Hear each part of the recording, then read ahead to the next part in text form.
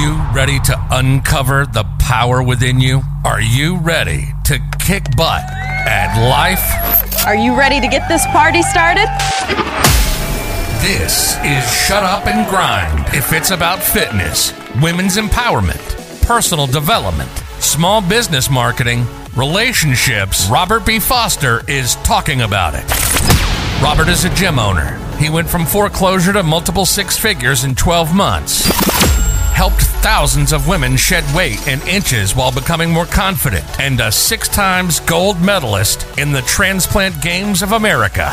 Get ready for Shut Up and Grind. Here's your host, Robert B. Foster.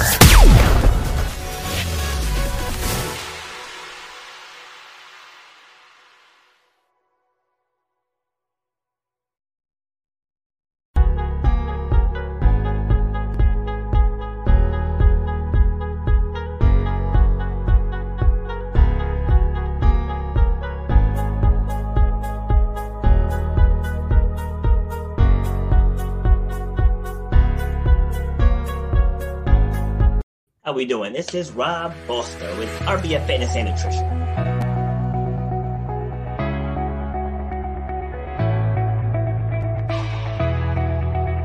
Public speaking is the #1 fear in the world. I started a business during the recession in 2009 here in the U.S.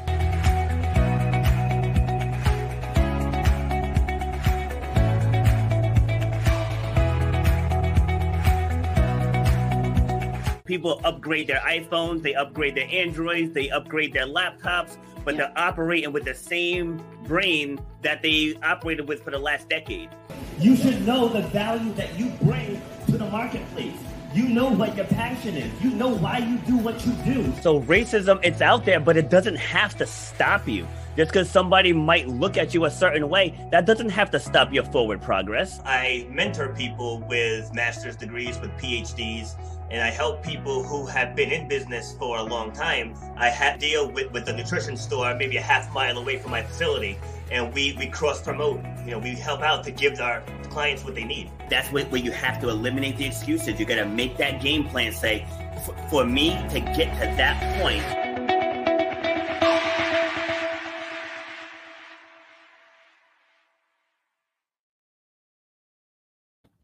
Happy Sunday, everyone. The last day in January. Here we are with episode number 38 of Shut Up and Grind with your host, the tank top wearing Robert B. Foster. So you guys know how we do this. We're going to keep this show motivational, educational, entertaining, and transformational. So we all know our central theme. It's about personal development. It's about overcoming obstacles, climbing those mountains, not making excuses, doing what needs to be done to reach your goal, regardless of what life throws at you. Excuse me. So to help me out with that talk today, I found someone hailing from Brooklyn, New York. She is a wife and she's a mother of 2 who's an executive leadership coach whose mission it is to magnify the voices of women and minorities in their workspaces. After a decade in the corporate world, making other people rich, she took her talents to the world by opening her own coaching practice. So today we're going to discuss how the traditional American dream does not work. And helping me out with that conversation is Marie DeVoe. Welcome. Hello. So glad to be here, Rob. Thanks for having me on. My pleasure. How'd I do with the intro? Oh, excellent. Absolutely fantastic. I feel like I'm on like WWE. This is amazing. That's awesome. First time I've heard that one.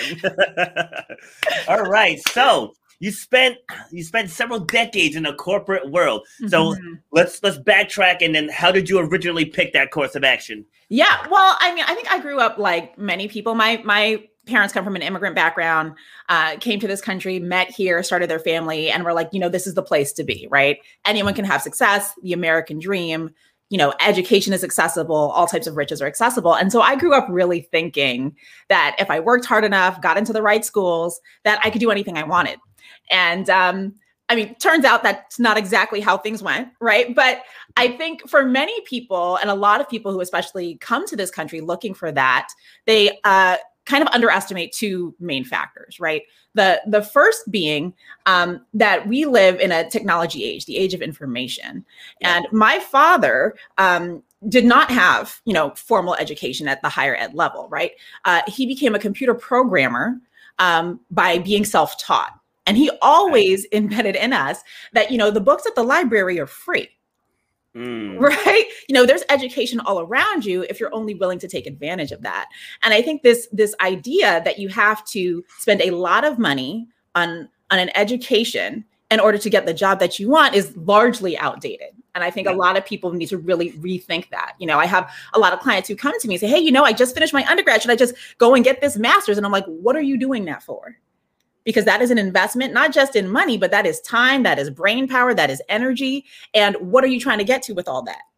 How long is it going to take you to get that investment back, to see that return? And people don't really take that into account, right? So that's the first thing. And then the other thing I think is people really underestimate the challenges out here, right? Yes, the American dream, right? We all want, whatever success is, right? The house, the 2-car garage, a picket fence, 2.5 kids, all that good stuff. And a lot of people, they achieve that, right? But when we're talking about women, minorities, people who identify as other in any way, there are some inherent challenges that we cannot ignore, right? And so we're talking about access, not just to information, but access to the powers that be. People have to really take a hard look at what are the challenges that arrive. And just like any other goal, you wouldn't sit here, map out your plans, write your goals, and not consider your contingencies for when the roadblocks arrive. Because it's not a matter of if, it's a matter of when. You are going to be challenged. And I think when people talk about the American dream, they somehow conveniently ignore that there will be challenges, and they're different depending on who you are, where you come from, and definitely your mindset. Right. Yes. Agreed. Who you are and where you're from. So on these shows, like I take lots of notes. Yes. especially you talk kind of fast, so I'm sitting here writing really fast, trying to keep up. It's so funny you did it, because I told myself, I'm going to slow down today. I'm going to really slow down today. So the fact that you're like, yeah, still very fast. More pauses. I got you. No, it's all right. It's all right. Just be you.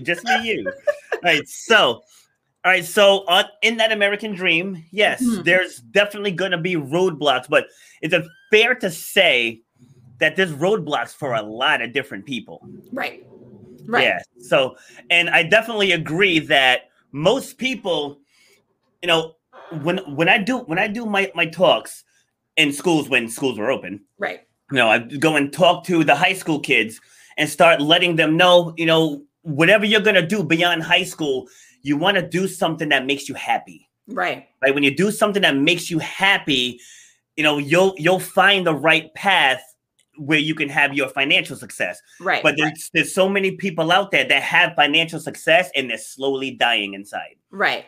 Right. And I think part of that is because they're chasing that American dream, the house, the 2-car garage. Right. What'd you say? 2.5 kids? 2.5 kids. 2.5.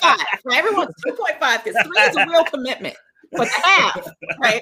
But I mean, I was the same way, and I love this idea of like thinking about people finding their passion and like chasing that, right? Yes. I grew up where it was always embedded in our home, right? If you do what you love, you'll never work a day in your life. Yeah. Right. And so, but a lot of people don't even know what that is, right? Because they spend all this time chasing what they think they're supposed to do, right? Who they're supposed to be, right? And it's so funny. I mean, I'm a huge fan of the Marvel comic universe. I don't know if that's your jam. Okay, so we just rewatched Family Movie Night this week, was Avengers Endgame. Yep. And there's this great line, right? Thor's mom gives him some wisdom and she tells him, you need to stop being who you're supposed to be so you could be who you are. Yes. Yep. And folks who are chasing that American, they're chasing who they're supposed to be and they're skipping really finding out who they are. I did not want to be a business person. Right. Coming up, I did ballet from the age of 4. I thought I was going to be a professional dancer. That was my dream. Right. Because when I'm dancing, I'm like flying. I'm like on a high. Right. You can't tell me God doesn't exist because I can dance and I can feel that in my body. Right. Yeah. And for a lot of people, you might find that thing. Some people, it takes a little longer to find that thing. But when I turned 13, I found out I had scoliosis. I had major back surgery. Right. And for the kind of dance that I was doing in ballet, you need full mobility and feeling in your spine. Okay. Yeah. Okay. Like a little bit, right? And I'm sure you recognize, like coming from the fitness world, like your spine's kind of everything. Yes. So my dance career got cut short and I was devastated. I was like, okay, well, God doesn't exist. I don't know who I'm supposed to be in the world. And I had to figure out another path, another way. Right. And so for me, what that looked like was hitching my cart onto this idea of the American dream. So I worked really hard in school. I got the good grades. I went to a really great college. But I was hustling the entire way, just trying to figure out and get to this ideal of who I was supposed to be. Right. Yeah. And so by the time I come to New York, right? Because I grew up on the West Coast, came to New York for school, finished NYU in 3 years because I was on a mission, right? Nice. Also, that tuition is no joke. So let's not make any mistake there, right? Finished in 3 years, hopped out of there, started working in nonprofit. And my first job in nonprofit, because remember, I didn't want to be a business person, but my first job in nonprofit, I moved to Prince George's County, Maryland, and I was a caseworker for adjudicated youth in that county. And those who are familiar with the DMV area know that Prince George's County is a very depressed county, right? Economically, right? Yeah. And so I had a roster of 30, 28 of them were boys, ages 9 to 18, and all got picked up for dumb stuff. Where honestly, I'm like, how is it that these men are being locked up, young boys being locked up for stuff that you would think of as like pranks when we were growing up? Right. Okay. But now, okay, right. You messed around, you scratched up somebody's car. Now you got a case and I got to go to court with you. Right. So this was my caseload. But coming out of that experience, one, I knew two things right away. One, I am not cut out to be a social worker. Hats off to the people who do that work. That is soul giving work. I appreciate you. I adore you. That is not my calling. Okay. What I did learn, though, was that I have a passion for education. Yes. And so coming out of that experience, I came back to New York and I said, I want to work in education. And I got into education management. I also learned in that job because working as a caseworker, working in social worker, you don't make very much money. And I had just spent 3 years slaving at NYU to get this amazing education. And I was making 23 grand a year. Oh, wow. Which turns out is not quite a living wage. Okay. No. so immediately I was like, okay, I've got to really figure some things out. And what ended up happening, I got into real estate right away. By the time I was 24, I'd bought 2 investment properties in Philly. Wow. I started studying finance. So got all of my investment licenses, right? And I'm climbing the corporate ladder all the way. So I got into management right away, was doing a lot in the education management space. So running physical locations for after-school tutoring programs. I worked in the SCORE franchise. I worked for Kumon. I worked for Kaplan, all of these places that really dedicated to helping young people get their minds right. Okay. And by the time I was 30, I was then director of training and development for a major charter school network here in New York, right? So I did all this climbing, got a master's degree along the way. So still hustling. And a lot of people, I tell this story and they say, oh, right. So you had something to prove. And I was like, a little bit, right? Because God told me I was supposed to be a dancer. He lied. We had words. And then I had to figure out something else. So I'm desperately trying to find what my thing is. And working at the last corporate role that I had, I was the director of training and development and learning and development. And so my sole job was to craft and develop leaders and to codify how is it that we get the adults to act like grownups so that kids really get to shine, right? And I found doing that work lit me up and I grew an entire department, right? When I started at the organization, they had 4 schools. When I left, they had 32 schools and I was the one running and training all of the operations staff for these buildings. Wow. And it was fantastic. I loved my team, and something happens when you're really working with people you really love to work with, doing work that you love, right? Yep. And there came a time though where even my runway there had kind of run out. I was like, there's nowhere left for me to grow here. And after growing my department, I looked to my COO and I said, I think I need a new challenge. Switch me to a different department. Okay. Biggest mistake I could have made. Because culture is very real, right? And just because you're doing well in one part of a business doesn't mean you're going to succeed in another.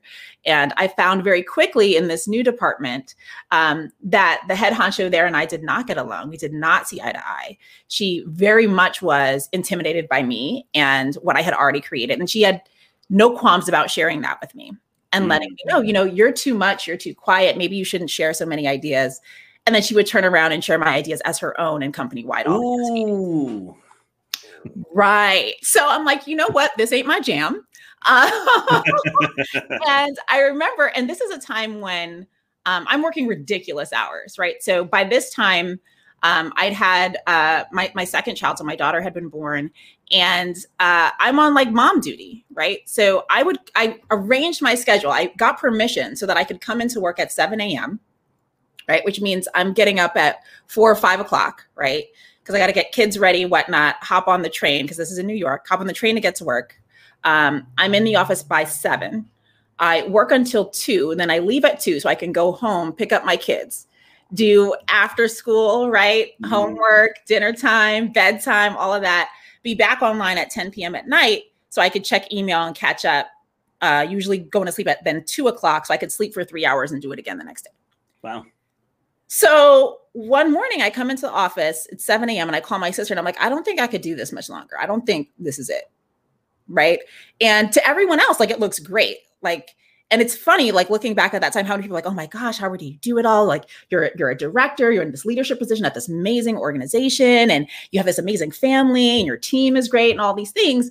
But at the same time, I'm like getting barely any sleep. I'm grinding my teeth at night. I have no time to exercise, right? Severely fatigued. I ended up with severe kidney stones, right? Which knocked me out, which if anyone has any familiarity with stones, that is the worst pain you will ever experience. And I have had 2 children. I was on someone's show on Thursday, and she just recently went through that last weekend, and she said the exact same thing. That is like like I have never had pain like that in my life. But all of this, outwardly, like I was like, oh, you're doing great. But meanwhile, my body is giving me signals. My body is telling me something is wrong. And that's the one thing I think people don't realize. And, remember, I started as a dancer, very much in touch with my body. And somehow along the way, I stopped listening. Right.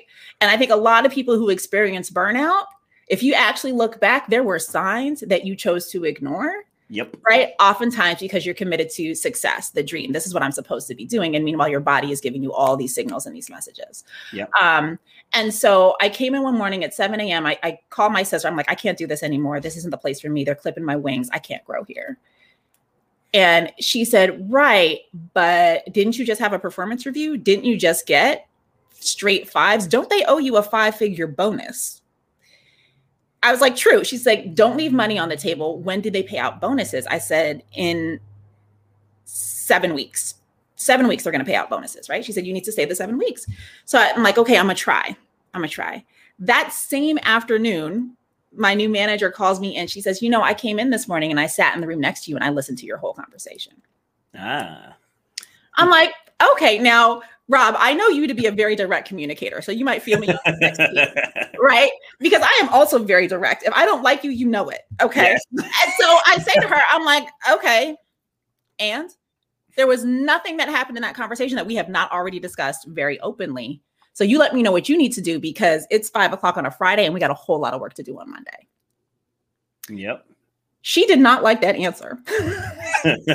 So Monday now I'm sitting down with her and the executive director of the organization, and they choose to tell me that I'm lucky to have a job, that I don't know anything about management, even though master's in management. Thank you very much. That clearly I have no work experience. Granted, I had already worked 10 years for other organizations doing the exact thing I had created for them. Yeah. And that if I couldn't prove myself worthy, that I would have to find another place of employment. Wow. So I think this whole thing is like hilarious. And granted,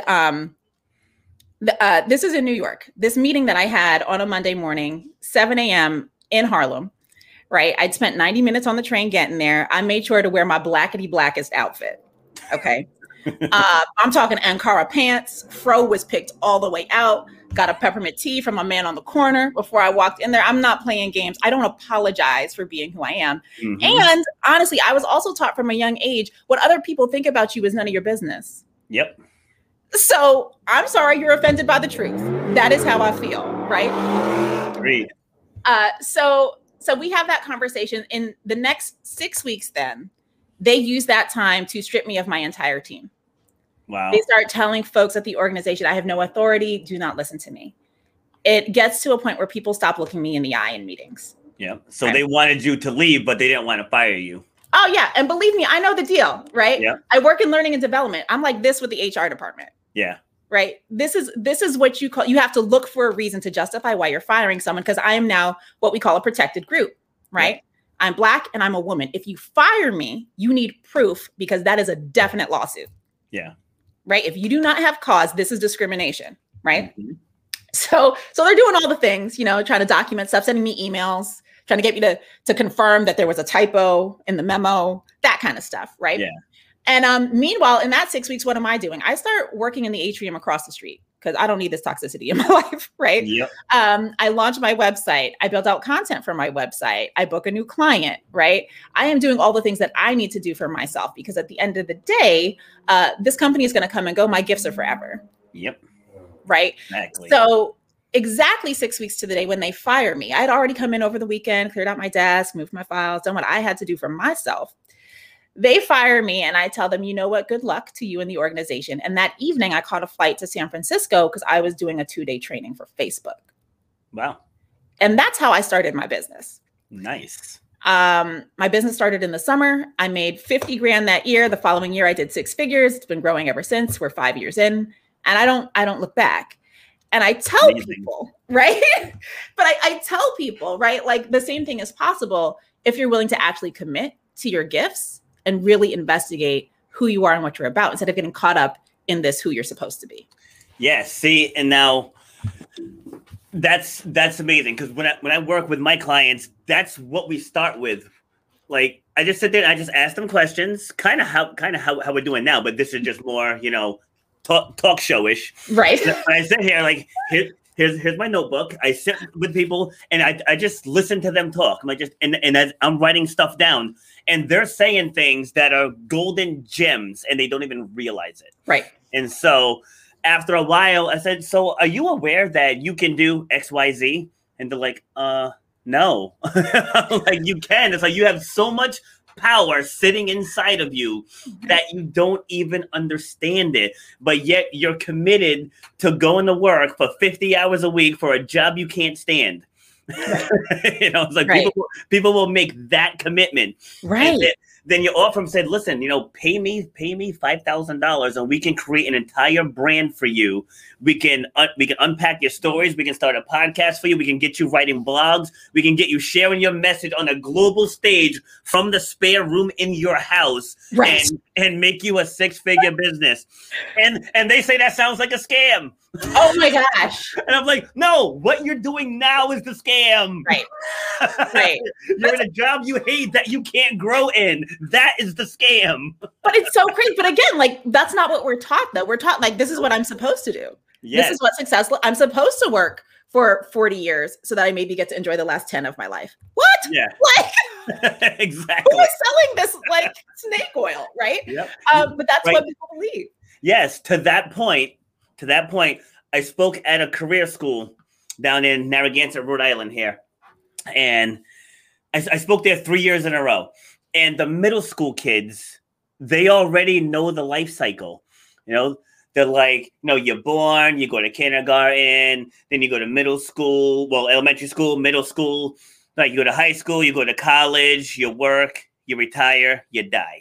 Mm. It's like, these are 7th and 8th graders that know that timeline already. Right. So it's indoctrinated. And I got bit by it too. Like, I dropped out of college 3 times. Right? But good on you. That's like a real accomplishment. Oh my goodness. I'm consistent, damn it. but like, as you were saying earlier, I wasn't going there for the education. I was trying to qualify for the Olympics in track and field.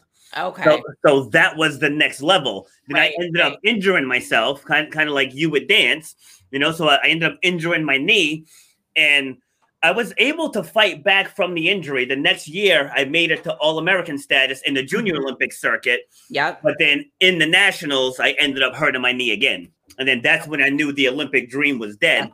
Yeah. But then I just got super depressed. I didn't want to be in school. And I was like, well, if I'm not going to go to school, I guess I'm going to be stuck managing restaurants, because you're told without a degree, you can't do anything. You'll be nothing in this world. And now in my coaching program, I mentor people with bachelor's, master's, PhDs. Yeah. So like a lot of it sometimes, I'm not knocking people with education. I have one son who graduated college already. My daughter's in college now. Yep. But my younger daughter, she's already looking at Penn State or LSU, so I'm preaching the education, but what are you gonna do with it? Right. That's the problem. People have the education and they don't know what to do with it. Well, I think that's part of the issue, right? Is we just teach people to just go to college to go to college. Yeah. Like, if you actually know what you're going for, like, what is that what are you going for? 17 years old, I am convinced, is not old enough to know what you want to do with your life. Okay. Like, and I think we put a lot of pressure on young people to declare a major, declare an intention when they're not even fully grown yet. And they haven't even done the work to understand. Like, I remember I walked into NYU, they had stuff in coursework curriculum that I didn't even know that was a thing. I was like, when would I have comparative literature? Do I want to major in that? I don't know what that is. I've never heard of that. Right. Yep. There's like a whole world out there that people don't even know exists. And sometimes people think, oh, go to college and just pick one. But it's like, I don't even know what half the stuff is. See, now my thoughts on that is I differ slightly, which is okay because we don't have to agree on everything, right? Right. It's how people always say, you go to college to find yourself. And I told my kids that's nonsense. I said, you got 18 years to find yourself. I said, I'm not spending $100,000 for you to soul search. Right. So when they're younger, I just think kids are coddled too long. Yeah. Before they get to adulthood. Like my younger daughter, she's 14 now, and she's about to be 14 in a couple of weeks, and I'm already grooming her to become an adult. It's like, you can't wait till they're an adult to teach them to be an adult. Like we have to start that process now. Right. And even with my older daughter, it's like we reverse engineered the whole major thing. Yeah. We're like, all right, we're gonna start write out every possible thing that makes you happy. Music, taking pictures, dancing, gymnastics, like write out everything that makes you happy. And then now write down from those things what people would you like to work with? Who could you teach those things to? Right. And then we just started writing out who she wanted to work with. Now, what industry will give you those two? I love that. And that's how we broke it down. So, but this is the thing, though. Most people don't go into college with that kind of goal-oriented mindset. Yeah, because it's not given to them. Yeah, we're not teaching people that, right? Yeah, because by we, I mean the world at large, right? Yes. Because it requires to actually have a parent who's invested in understanding that and nurturing that for their kid. Yes. Instead of we'll just go to college because that's what she's supposed to do. Yep. Yes. Right. I had an entire program written called Break the Cycle, geared towards inner city youth. Because I know a lot of inner city kids of all races are in single parent homes. Yep. And so I was working in a boys and girls program here locally, and I found that a lot of the kids want structure. They want direction. They kind of act out just because they trying to be cool. They don't have it. Right. Yeah. Yeah. But when you break through that facade, it's like this kid really wants guidance. So I came up with a whole program. This was right before COVID. I was supposed to have 8 gigs and then they all got shut down. I was supposed to go to a school in Connecticut and speak to 650 kids. Yeah. And that's the topic. I called it Break the Cycle. And so we could start to groom them to become adults before they're adults. It's like, that's the purpose of childhood. Right. I tell my son all the time, I'm like, because the other day, right? So, I mean, we're doing remote learning. My kids are still younger than your kids, right? So we're still in elementary school. Okay. But my kids are doing remote learning, and my kids are very, very smart, which is a gift and a curse because they get away with everything, right? They can reason their way out of anything. And my son, his teacher reached out because he's like, the last 2 weeks, Ben's here, but he's not doing any work. She's like, I don't know what he's doing. I can see he has other tabs open because he wears glasses, right? So she can see he's doing other stuff, right? Yeah. She's like, but when I ask him the question, he's on the spot trying to figure stuff out. She's like, if he could just get back on task, he'll be fine. And it's interesting because he got real nervous that my husband was going to be mad about it, right? Oh no, Dad's going to be so upset. And I'm like, and I had to explain to him, I'm like, there is no way that your father, I could ever be angry at you. Yeah. We are never going to be angry at you. The thing that makes us angry is we know who you are and you are not showing people who you are. Yep. Your grades, your performance, that's one way you show people who you are. And when you don't show up as who you are, that is infuriating. Yes. I had almost the exact same conversation. Are you ready for this? With Go ahead. with my son Ben. Yeah, I have twin boys, Benjamin and Ricky. Oh my gosh, that's amazing. But I said almost the exact same thing because he's like, I suck at math, and I said, no, you don't suck at math. I said, you don't apply yourself at math. Right. It's like, when you're playing video games, all of a sudden you're a mathematician breaking down the codes and everything else in the game. I said, but math doesn't interest you, so you don't put forth the effort. I said, and that is what I will not tolerate. Exactly. I said, if you study, you do all your assignments, and the best you come out with is a C, okay. You know what I mean? It's like you put the work in, but you're not putting the work in and getting C's. Like, that's why you're getting in trouble. Yes, that's the issue. I feel that 100%. But it's interesting though, because I think for a lot of folks, and I think it's one thing to have someone groom you in that mentality and that mindset, right? I know for a lot of adults now, right, folks in our age bracket, that is not how we were raised. That is not the environment we grew up in. And so when I think about like my clients, and this is where you get into like some juicy stuff, and I ask people like, okay, so what would your goals look like if they weren't contingent on someone else's happiness? And they're like, right? Like what would you do if you actually could choose your life? Yeah, culture shock. Right. And people are like, what are you talking about? Right. And it's a hurdle for people to think about, what if I told you you were already your own boss? Right. Because that's not what we're taught. We're taught that you go and you work for someone else, and that's like going to be your keys to the kingdom. Right. And so having people really consider, well, what do you own that no one else could take away from you? Yeah. And people, well, right. It's like, well, your time, right? Yep. Your gifts, intellectual property, all that juicy stuff in your head, that's all yours, right? How could you use that? Because I know for me, even divorced from the body, right? Like I wanted to be a dancer, that got taken away. I still had all of this up here, right? Unlimited potential, right? The library is free, right? like what could you actually be doing and really like shift this relationship that you have with work? Because work isn't supposed to be the 9 to 5 to 65 and then you die at 75, right? Like, why do we think it has to be that way? Because like you said, it's indoctrination. It's absolutely indoctrination. And you said something earlier too that I speak on all the time about your wings getting clipped. I speak on that all the time. And I had three cockatiels. And well, I had two. One of them died, and then I got another one. So the first two were hand fed, and the hand fed ones, they're sweet as pie. They'll walk right. They're like little dogs. They'll walk right over to you, climb up and just sit right on your shoulder. Oh my gosh! So the third one I got, she was from an aviary. So there was just like 40 birds in this thing that just fly free. Yeah. This one was not nice at all, not at all. And she would fly all over the place and just, pooping everywhere. And it was just such a hassle. So I looked up how to clip the wings. And so, because it's really, she was just pooping on everything. Right. And so, the other one, like he was able to fly too, but he was, more used to people. Like he knew to go into his cage and stuff. Right. Whereas Emily didn't care. But I clipped her wings. And then at that moment, it's like my heart broke. Because she was trying to fly and she couldn't. And I just keep using that example with other people.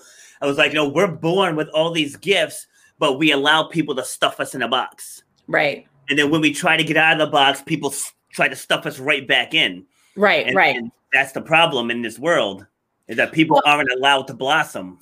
Yes. But I love that analogy because too, it reminds me of, like the elephant who's like chained, right? Yes. Right. And I hope like your audience knows this analogy, but you chain an elephant, right? And after a while, the elephant stops trying to where you could then replace that chain with like a string. Yeah. And the elephant won't even try to escape anymore, right? Just the power of conditioning. But starting to really have people look at, right, this idea of if you could be bold enough to still keep trying to fly. Yeah. Right. And I know I used to teach public speak and do a lot with helping people like get on stages and navigate how to communicate effectively and like be the greatest public speaker they could be. Right. Yeah. And one of the things I told people is like, hey, they'd come to a workshop. It's like, great, you have all these new techniques. Now what's going to happen? You're going to go back to work. You're going to start trying the new stuff. And what are people going to say? Oh, you went to that workshop, didn't you? That's some stuff you learned at the seminar, isn't it? Right? And because people are uncomfortable when you start growing, right? Yes. People get uncomfortable because they're used to your old way. They've put you in a box. You start stepping outside that box, people try to put you back in the box. Yep. But if you are persistent, if you are diligent in your own growth, what happens? Eventually, people will build a bigger box around you. Yeah. They will get over it. They will move on, and you will have benefited from that growth. But I think it's, how do you inject people with that courage? Yes. Right? Because that's the uncomfortable part.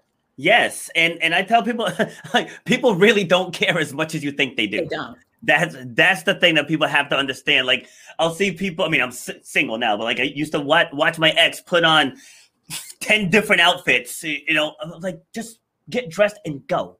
It's like, I promise you, when you walk in a room, not everyone is going to be looking at you and judging you. Right. It's just not going to happen. Well, what's interesting is, I mean, people are judging you all the time, and no one really cares. Exactly. Right. That's the key. Nobody cares. And no one cares. They're going to have that split second judgment, and then they've moved on to like, what's for lunch? Like, no one is spending that much energy on you the way you think you are. Yes. I was talking with a speaker coach, and she told me, she's like, you know, if you want to get taken serious as a speaker, she's like, you know, you can't be going on shows with just a tank top on. And I was like, well, I own a gym, so this is on brand. Could you be any more on brand? Right? Yes. It's like, this is kind of what I wear on a daily basis. Like, it wouldn't make sense for me to show up in a shirt and tie, right? Because like, that's not what I wear.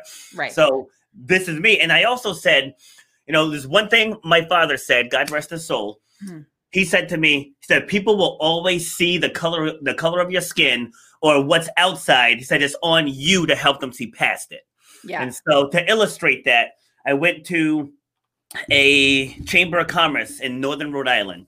So I walked in. Now there was one other black person there. So the rest of white people, everybody's in 3-piece suits. And I walk in my sweatpants, you know, my RBF fitness gear. Like, you can see, I got the sweatpants with the logo and everything. I got all that. I got the hat, the winter hat with the logo. Right. And you're very clearly the fitness guy. Yes. But let me tell you, when I walked in that room, you could cut the judgment with a knife. You know what I mean? Like, you could just feel it. But at the end, once we were all done talking, people were like, oh, can I get your card? Congratulations on your success. And, you know, because I helped them see past that exterior, because I dazzled them with my knowledge. And people just don't believe that I'm a college dropout. You know, so it's about, and what one of my other mentors said, she said, be so good that they can't ignore you. Right. It's that idea, like, just make it obvious. Make it obvious. But I think that where people, I find a lot of my clients struggle with knowing who they are and then actually owning it in the moment. Right. Yes. Because, you know, you walk into that room, right? Everyone else is in a suit and you have that moment of self-doubt, right? Yeah. Or that, you know, that critique, right? All of that self-bias. And then you start to believe all those voices in your head that tell you, you're not good enough. You don't have a suit. You didn't, right? Yeah. All of those things. So I think the real work, right? The real work is being able to actually stand in that. Yes. Right. I mean, the best public speakers aren't the ones who have, you know, fancy words and like beautiful metaphors, although that is helpful. Yeah. Right. But the best public speakers are the ones who are super comfortable being themselves. Yep. Yeah. Super comfortable being themselves. And they can connect with anyone, any demographic, any gender, any sexual orientation. It doesn't matter what you got going on in your world. The most effective communicators can connect with you. Right. But a lot of that people don't realize. I mean, everything is relationships, right? Yeah. Right. The first relationship you need to sort out is your relationship with yourself. With you. Yep. Right. Like, if you're good with you, everything else changes. Right. So true. Right. Your romantic relationships, your friendships, your work relationships, working with everything changes if you're good with you, because you just show up different. Yep. You're not trying to prove anything to anyone. You're not trying to mold it into anyone else's box or idea, because you're good with you. And so you actually show up more authentically and ready to engage people in relationship exactly as you are, instead of presenting some weird souped up version of yourself, which people will find out is fake down the road. And that will be bad for the relationship. Right. So, you know, people don't realize, like, the ability to walk in and be like, yeah, I wear sweatpants to work. Yeah. Yep. You just walk in and you own it. And the thing too, though, is that other people will know it. Yes. Other people would, it's like, I mean, back when we could have crowds in the gym, like people would walk in, and now I sell these to my clients too. So I'm not the only one wearing this shirt, but people can walk in and they know I'm in charge. Yeah. So it's like when you have that presence, people know it. People know it. So they'd walk in, you'll see 40 people in the class, but they zero in on me. Right. It's like, there's something he must be the one. Right. And people always ask, well, how do I get executive presence? How do I show up this way? It's like, you got to get comfortable with yourself. Yep. I mean, one of my favorite exercises is to give people mirror work, right? It's like every day you take your affirmations and you speak life into yourself in the mirror until you actually believe it. Yeah. People get so uncomfortable. Mm-hmm. Like the stuff that comes up. Yeah. I'm like, go look in the mirror and tell yourself you're powerful. Go look in the mirror and tell yourself you're worthy, that you're worth it, that you make $1 million deals, because that's what you do on a daily, right? People get so uncomfortable. One thing I have my fitness clients do is to write down a proud moment of the day. Yeah. And when I first started it, they were like struggling so hard with it. I was like, guys, like just 24 hours in a day. There had to be one moment that where you were like, wow, that's awesome.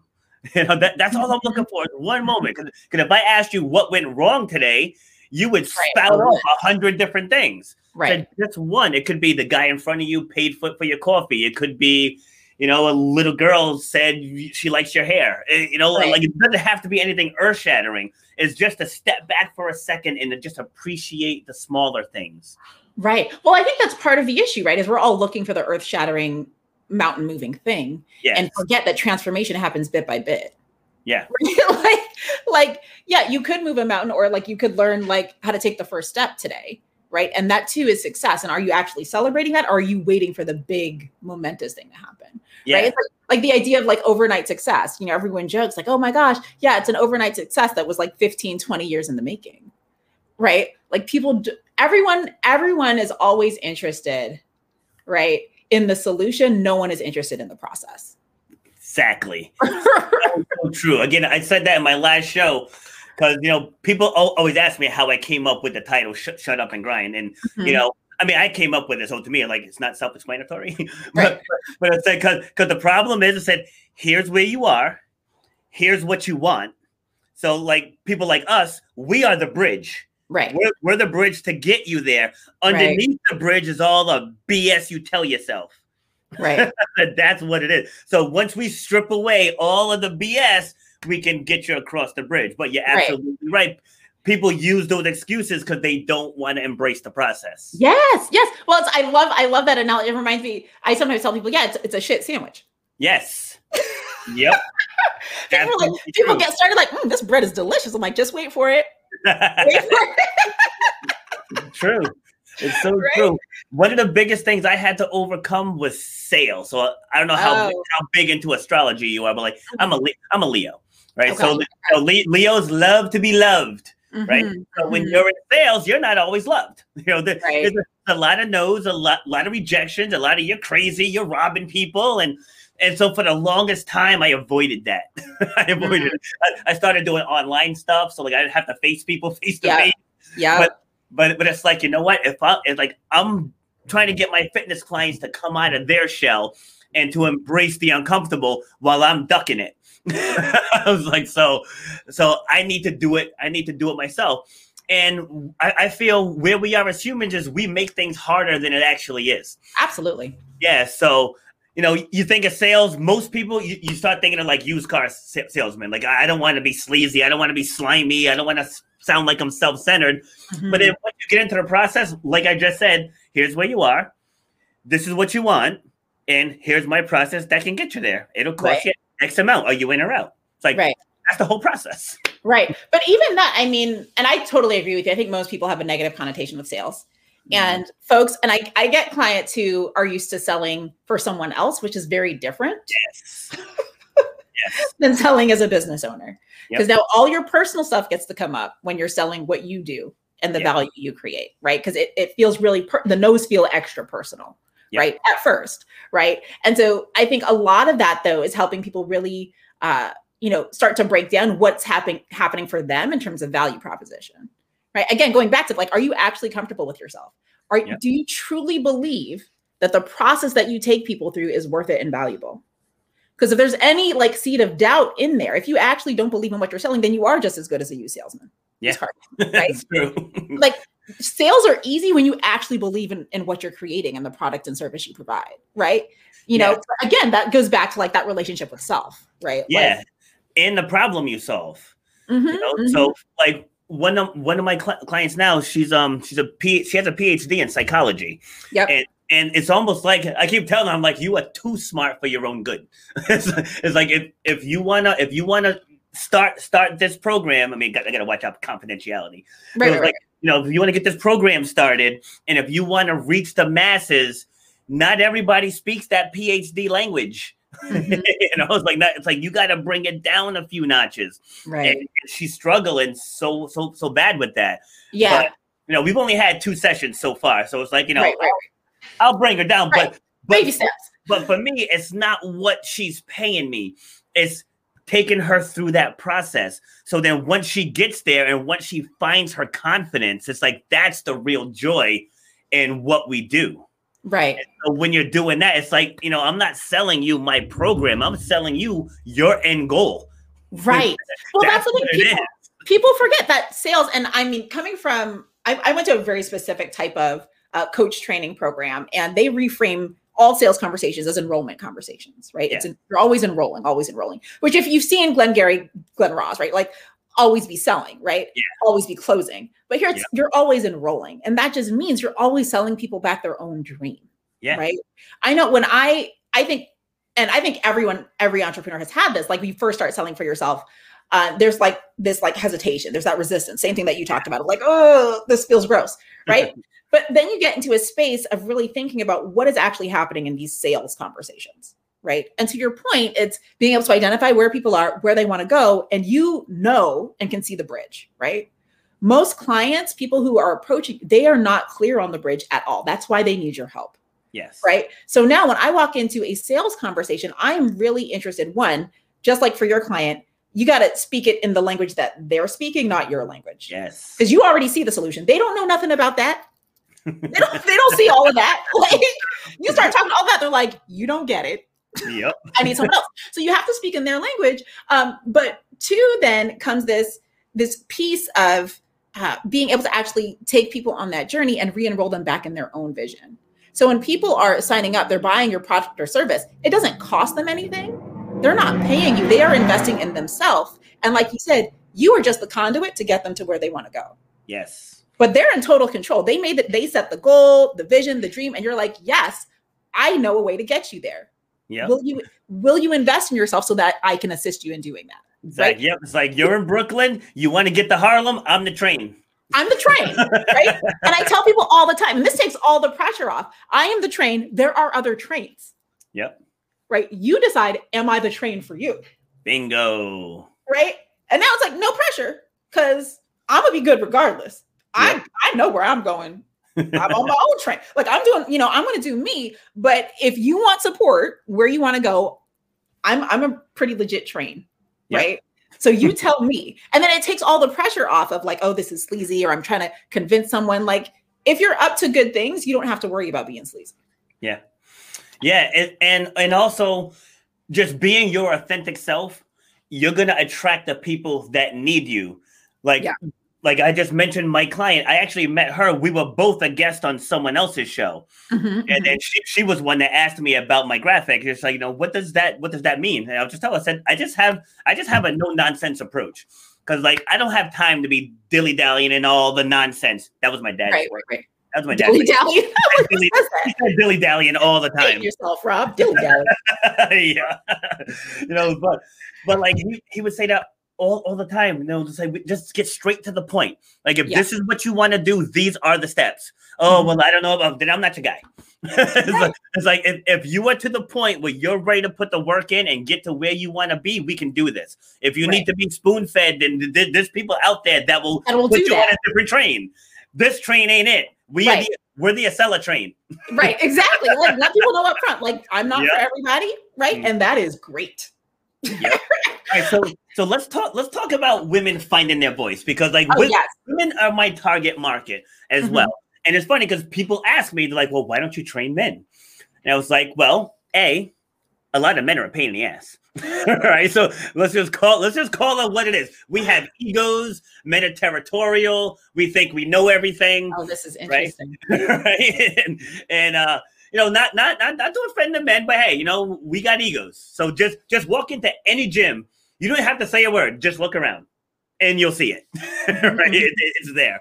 But because I find working with women, yes, there's a lot of women that empower women, which is awesome. But there's always 2 points of view, and there's nothing wrong with having a second point of view. So looking at it through a men's lens isn't a bad thing, through a man's lens. So getting people to buy into that in the short term, they're like, hey, so the first women's empowerment event I did, we had, I think it was like 44 women there, but, a couple of them snickered like, why is he here? And so like when I did my opening, I was like, this is an empowerment event. Empowerment can come from anywhere. Right. So like if you're willing to seek it, don't shun where it's coming from. Hello. Right? It's like, don't shun where it's coming from. Well, it's so interesting because what I found, especially working with women and with Black women, and this is interesting too, going back to this idea of like hustle culture and like how we're conditioned to just keep going. We're going to get to the thing. Yeah. Women especially find themselves often overcompensating, right? It is not by accident that so many of your clients have multiple advanced degrees. Yeah. Right. There is a lot of having to show, having to prove. And that kind of gets ingrained and translated in our minds as like, I'm not good enough, right? I always have to do more. I have to do more. Yeah. And that very mentality is characteristic of what we would call like more masculine energy, like really driving, forceful energy, right? Yeah. And so a lot of women find themselves in this modern time overly masculine, just like leaning too much into that energy and not actually balancing out feminine energy, which is all about actually being able to receive. Yeah. Which is exactly what you're talking about. Like, can you actually be open to someone helping you? Yeah. Would you, if I said I could support you, would you take me up on that? Or no, I can do it all by myself. Like, there's a balance to these things, right? Like, yes, be driven and receive help, right? And so I think a lot of where the world is starting to navigate, how do we actually balance out this energetic, like lopsidedness that we found ourselves in, right? Yeah, because wherever people think we came from, we're designed to work together. Right. It's supposed to be in balance. Yeah, it was supposed to be a team. So it's like, I would have a crew of female speakers lined up to share their journey. Mm-hmm. And then, like I said, then I would just give another point of view. Mm-hmm. So it's like you're getting the best of both worlds. So it can resonate with you. And for example, I said, like, if you get a bunch of men that are all now single, what are they gonna do? They're gonna go to the bar and they're gonna bash women. If you get a man dumps a woman and she goes out with her girlfriend, they're gonna say, "Yeah, God, that guy was no good anyway. He was great." It doesn't solve anything. So, like when I was dating, it's like when I have had an issue in my relationship, I would seek out another female. I'd be like, all right, what am I doing wrong here? Right. But if you seek out another man, it's just gonna turn into a bad. Yeah, my wife crazy too, right? Like that's how it's gonna turn out. And then vice versa, like one of my clients, when she has issues with her husband, she'll come to me and be like, Rob, this is what I said. This is how he reacted. I'm like, yeah, because you got to speak that man's language if you want to get through to him, and vice versa. You want to get through, you got to speak her language because your language ain't working. That's why y'all fighting. Right. Like you got to speak her language. So just bringing that other point of view, it helps. Well, again, but it goes back to this idea of like being an effective communicator. Right. And really understanding like where you're coming from and seeing where someone else is at. Yes. And being willing to actually make that jump. Because you being stuck over here and what you're doing isn't going to help support someone where they're at, right, in their journey. So you got to be willing to like shift and move. And oftentimes I think I tell this to everybody, right? One, everybody needs therapy and everybody needs a coach. Yeah. Right. When I teach workshops at the corporate level, one of the things, and this is one of my favorite tricks, you could take this one if you want, but I ask people like, raise your hand if you can see your blind spots. I like that. Raise your hands if you know what your blind spots are. And I always wait for it. I'm like, why do we call them blind spots? Because you can't see them. Because you cannot see them. Put your hand down. Right? If you are not in a relationship with other people who you can trust to point stuff out to you that you cannot see, you need to shift the rooms that you are in. Yep. Right? There is, Yes. you just have to own that there is stuff that you don't see. And that is why you call other people in your life, right? To point those things out to you so you get to move on that stuff. Otherwise, think of all the stuff that you're missing because it's over here, you know? Yes. And as you said, be a receiver. Don't worry about where it's coming from. Right. You know, like if your boyfriend or girlfriend who's, you know, living in the gutter and, you know, they're not, it doesn't matter if they see something, you gotta be able to receive it. So I was on a show a week and a half ago. It was about like race relations and relationships and stuff. Yep. And so now it's like, I was born in New York City, but like my parents moved us up here when I was young. So like I was raised very rural. I was raised in the woods. Yep. You know, and they raised us, you know, like we don't make excuses. We push forward, you know, find your path and do what you got to do to get across that path, regardless of what life throws at you. That's just what's been ingrained in me. That's how I'm raising my kids. And so on this show, I'm listening to people talking about, you know, the history of Blacks in America. And I get it all. I am empathetic to it. But at the same token, that's just another thing you got to get through. So I was listening to this woman talk, and now, mind you, I help people craft stories. So as she's talking, I'm writing down, but she's just talking about her journey in a very negative light. And, you know, she's reached some pretty high success. It's like, yeah, she had some struggles going through. She had some blatant racism thrown in her face, but she was focused on just that. And so I finally chimed in, and she wasn't very open to my questioning at first, you know, so she was kind of snapping back at me. And I was like, I'm not trying to make you mad. I said, but what if you said I had to XYZ, which got me to ABC, and then I was able to accomplish, you know, whatever, 1, 2, 3. And that made me the woman that I am today. I'm like, what if you said it that way? You know, then all the other panelists were like, like, I see what you did there. You know, so instead of taking it in a negative light because you had some obstacles, because everybody does. I say burn victims do, people with one leg do, you know, well, women do, blonde women do. You know what I mean? It's like there's so many different demographics out there that have hurdles to get over, and they have mountains to climb. It's our job to inspire people to climb them. Yeah, you know, because hate is worldwide. Hate's not going anywhere. You know, like Cain killed Abel like shortly after the world was formed. You know what I mean? Right. For those that believe in that. Yeah. Well, I think it's interesting, right? Because this idea, like, we can always choose the narrative, right, and how we tell the story, right? Yeah. And there's like no denying, like, yeah, like you said, like hate exists in the world. There are some heinous things that have occurred on this planet. Yeah. And I think it's important, one, to acknowledge them and then actually separate the fact from how we're interpreting the fact, separate the fact from our feelings about the fact. Yeah. Right. And there is something really powerful in people being able to acknowledge something terrible that's happened and still choose how they want to move forward in a way that actually serves them. Yes. And serves others. Right. Because my point was, that's an awful message to send to young people. It's an awful message. So like when I speak in schools, I let them know, yeah, things are going to happen. Things are going to get said. You might not get a job that you're qualified for. Like I go right down the list. I said, but that doesn't have to stop you.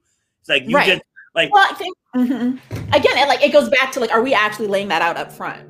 Like, yeah, there is some heinous, like unjust stuff in the world that is going to occur.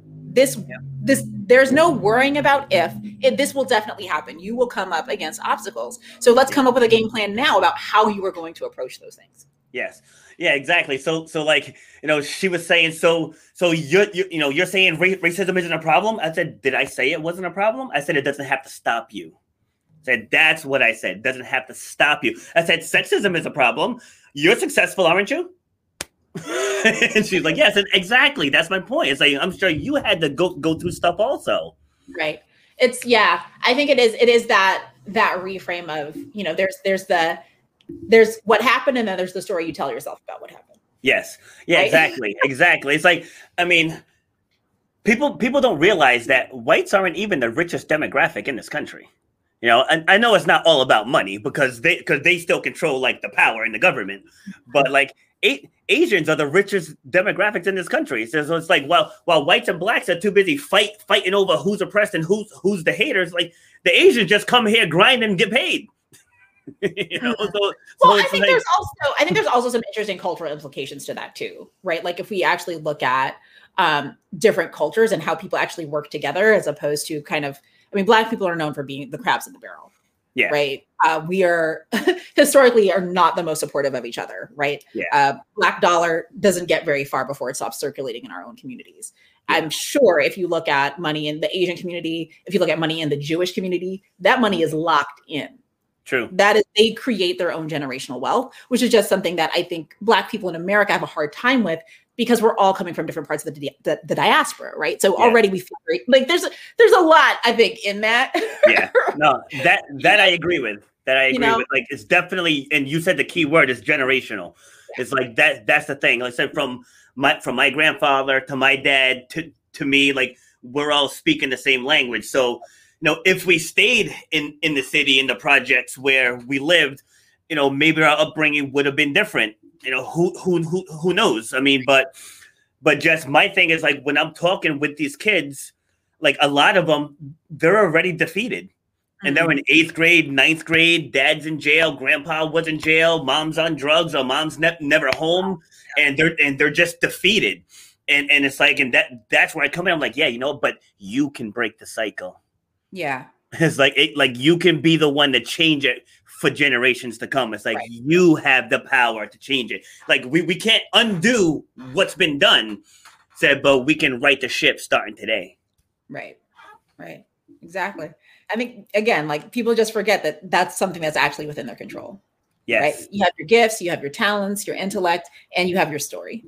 Yeah, it's all about emotional control. It's all about, because I'm not going to act like things haven't happened to me. I had an ex's mom go on a racist rant right to my face, right to my face, call me N-words and this and that. And I just stood up, went to my ex and said, we're staying in a hotel tonight. Because we were supposed to stay with them. Because I wasn't going to give her the satisfaction of becoming who she thought I was going to be. Well, you know what? I love that story because it's in those moments, like recognizing like what's your stuff and what's someone else's stuff. Yes, exactly. Because I'm like, this is all her problem. Like, this has nothing to do with me. I'm going to just step aside and let that just go right over there. Mm-hmm. Right? Like, but some people, you'll get caught up, right? People show up with their own stuff, their own drama, their own issues, right? That have nothing to do with you. They're just projecting it out on you, right? Yeah.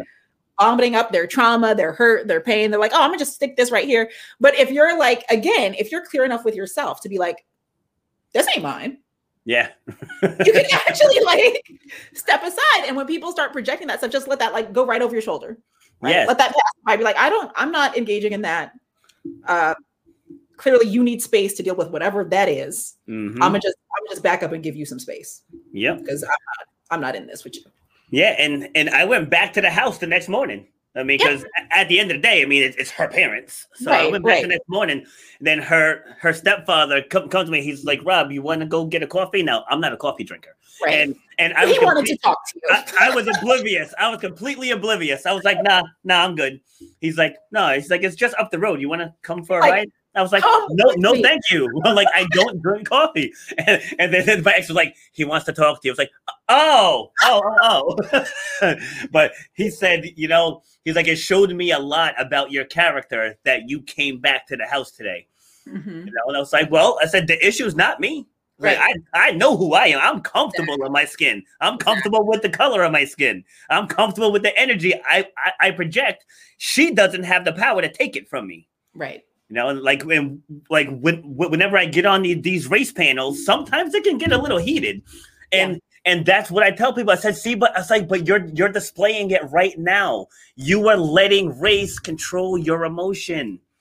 And you're letting it get out of control. It's like we can address it, we can talk about it, but there's no reason for you to come out of who you normally are.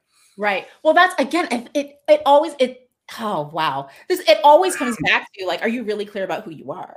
Yes. Because if you weren't sure, if anything she said to you resonated with you at all, and there was like a seed in you that believed anything she said, you would have been triggered. It would have been a full-on argument, right? Yep. But for a lot of people, like they haven't done the work to get really clear about who they are and who they're not. Yeah. Like people can't pull you into an argument if you're clear about what's true and what's not. Exactly. Right? People call you names, call you this and that and the third. If you can, you don't have to engage in that if you can recognize like, well, none of that is true. Like this is just nonsense. And you can walk away. But if you actually believe, if you buy into any of that negativity and see that in yourself, then you're going to be, I mean, now it's a loss. Now you're cursing somebody out. Yeah. Exactly. Exactly. I remember I was in high school. I know we're a little over time. But I remember I was in high school. I had just finished gym class, coming out, got my books in my hand. 3 white kids are there, and I've never had a problem with these kids. I guess they were itching to fight that day or whatever. But like they knocked my books out of my hand, pushing me up against the locker, again calling me racial names and saying all this foolishness, trying to engage me in a fight. And I just bent down, picked up my books. I start walking. Kid gets on my face, and he's like, "Do something." And I just stared at him, didn't say a word. And it's like, and because they wanted me to react, right? Like, so I'm not going to give it to him. And then I just I said, I'm going to class. I pushed through them and I walked off to class. So I get home, I'm telling my dad, and he's like, what? He's like, they called you the N-word? He's like, and you didn't do nothing? Like, you taught me to help people see past that. Mm-hmm. Use his own teaching against them. Right. I said, so had I swung, I would have become the N-word that they thought I was. Right. So it's like, that's what they instilled within me. And that's what I tell my kids. It's like, I don't tell my kids it's all chocolate and roses out there. It's like, they know that there's things they're going to have to deal with. There's mountains you're going to have to climb. It's like, I said, it's my job to make you strong enough to climb those mountains. Right. Like, that's my job as the parent. And when I'm working with my clients, I let them know, I'm like, you guys bring forth other human beings. I'm like, that is amazing. I'm like, and you're letting, speaking on stage scare you? It's like, you grew a human. You gave up your body for 9 months. You can't talk on stage for 15 minutes. Well, I'm telling you, it's just so this is the thing, right? It's again, like the story of the 2 Benjamins here, right? Like it's again, you just got to go back to like, just show them who you are. Yeah, exactly. Show them who you are. Exactly. Yeah. Yep. And I tell people, all right, so if you go out and you see a great movie, like you brought up Avengers Endgame. When Endgame first came out, everybody was talking about it. So it's like you're with your peers, a group of people, and you are sharing how amazing that movie was. And so now I want you to just get up and talk about your experience with your divorce. And they can't do it. So obviously it's my job to help them do it, right. But just immediately they defeat themselves. Like, you just went on a whole thing about baking cookies to the other girls in the class the other day, the protein cookies. Mm-hmm. I was like, and now I want you to get in front of the group and address your struggle, because your struggle can help someone else who's going through that struggle. Right. But even in that too, I think the reason why people, I mean, now we're tapping into like the challenges with vulnerability and people really, like showing up and like, which is like, that's the real struggle. It's like, get to know yourself and then actually share that part with people. Yes. The real stuff, true. The part that proves you're a human and that you make mistakes and life's not perfect. Like, people are like, oh, but that's where real connection happens. Right. Yeah. See, and people who are other speakers that I have on here, like, I don't have to preface it with you guys because you guys know already. But for people who aren't speakers and, they're just starting to get on podcasts and stuff, I have to remind them. Well, I did say it to you earlier, don't go for the home run in the first 5 minutes. Because like people are coming like, yes, I did this. I created this company. Like, whoa, slow down. No, it's like, this is a whole conversation. Yeah, it's like nobody even knows you yet. They don't even understand why they should keep listening yet. So it's like we gotta slowly unfold the story because people identify with the initial struggles. And that's what prompts them to continue to listen. If you just say, hi, I'm Marie. I created $1 billion company. I have, and you start going into all your successes, people are like, click. Right. Like, next one. Because you're too unrelatable, right? This is what people, I think this is like another like magic trick for speakers is like, make a mistake and like own it. Yeah. Yeah. Like, true. The best thing you can do, like the audience, they despise a speaker who's too perfect because they immediately think I could never be like that. Yeah. Yep, it's so Right? true. Nobody likes that person. You go up there, you trip on your way up, you laugh, you make a joke. They're like, oh my God, this person's so real. I want to hang out with them. Like I was telling you beforehand about mispronouncing people's last names. It's like, here is Jill. Jill, tell me what your last name is. It's real. People are like, this is a real person. We can hang out. Right? All right. So what's your number one tip to help women find their voice besides get a coach? Besides get a coach. Do your work.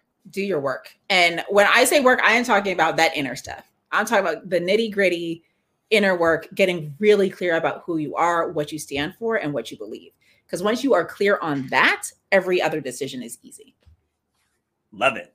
Absolutely love it. And that's definitely a thing, because the first part of my process and my program, I call it the pain assessment. And it's just getting a clear assessment of your current circumstances. And it's detailed. And people have a hard time just owning where they are, because people don't want to feel like a failure, or that, they're not where they should be at this stage in their life. Where when I try to tell them, I said, don't worry about where you are, because we're going to get you where you want to be, but we just have to start with where you are. Right. Exactly. That initial get super clear. And not just in terms of your journey, but just like in life. Like, what do you actually believe? What do you stand for? What are the things that light you up? What are the things that drain you? Like, get clear, get real clear. Yeah. Yeah, so that's awesome. All right, so people can reach you, mariedevoe.com. I have it up here on the screen, and I'm going to put it in the chat as well.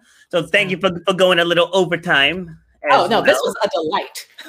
Okay, awesome. Good. What I like to hear. Yeah, this is one of those things too, where it took me a year and a half to start.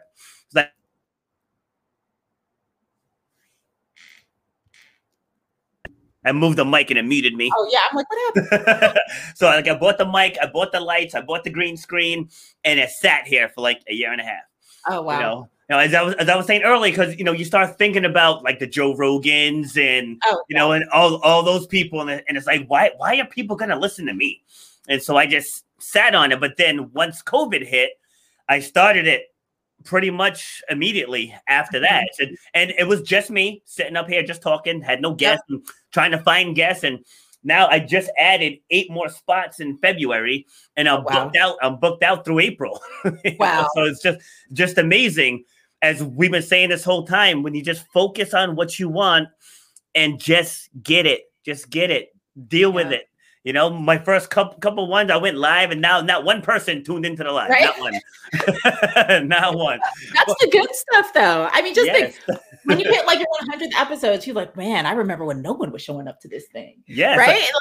That's the story. That's the good stuff. Yeah. I mean, I'm saying it now. I'm only on 38. I'm like, my one on Wednesday is going to be my 40th. And like, I'm looking at my calendar, like, and it's, I'm getting on podcasts more now. In the last 10 days, I was on a dozen different podcasts. Oh my goodness! So like it's starting to go, but I had to have the courage to start it. Exactly. And so that's the message I want to leave with everyone else. Is people tune into this show is because you have things that you want to accomplish. You have things that you want to do that's more than what you're currently doing. You're not too old. You have the time. And if you want it bad enough, you'll find whatever money is needed to get it started. But I tell you, with this podcast, it cost me about $150, and that was just to get the mic, the lights, and the screen.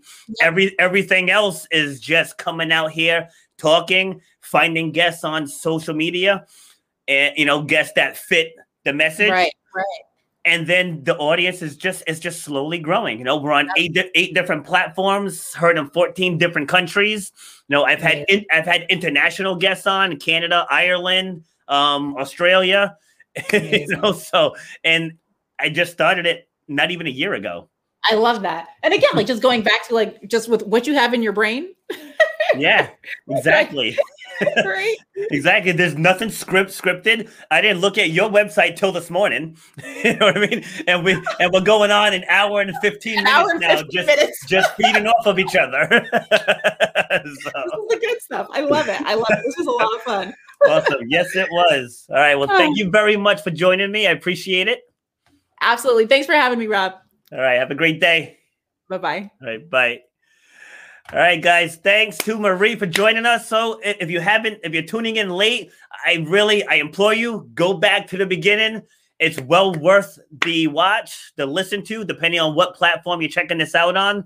And you're going to get a lot of golden nuggets. All right. So she dropped some serious dimes in this one. And as always, I tell you guys got mountains in your life. You got to just get through it. No matter what it takes, no matter what obstacles, you were put on this earth to do great things. You were not put on this earth to feel less than, to feel miserable, to feel oppressed, to feel judged, and those things are going to happen throughout the journey, but it doesn't have to stop you. That's the essence of Shut Up and Grind. So happy Sunday, everyone. Make it a great one. Have a great day. Have you thought about starting your own podcast? Well, if you have, then you want to download Anchor. It's the easiest way that you can make a podcast. They give you everything you need in one place, and it's absolutely for free. You can use it right from your phone or your computer. They have creation tools that allow you to record and edit your podcast so it sounds great. They'll even distribute the podcast for you so it can be heard everywhere, like on Spotify, Apple Podcasts, Google Podcasts, and others. You can make money from your podcast with no minimum listenership. So if you were thinking of starting your own podcast, you want to download the Anchor app or go to anchor.fm to get started. You've been listening to Shut Up and Grind. We hope you've gotten some useful and practical information from this show. Robert has over 20 years' experience pouring his knowledge and expertise at many events in the service and fitness industry, as well as secondary schools and universities. He has a true passion for helping others break through the barriers that are holding them back. To book Robert B. Foster to speak or to reach out, go to robertbfoster.com/speaks, on Instagram at Robert_B_Foster, on Twitter at RBF_fitness, and on Facebook at Robert B. Foster. Till next time, shut up and grind.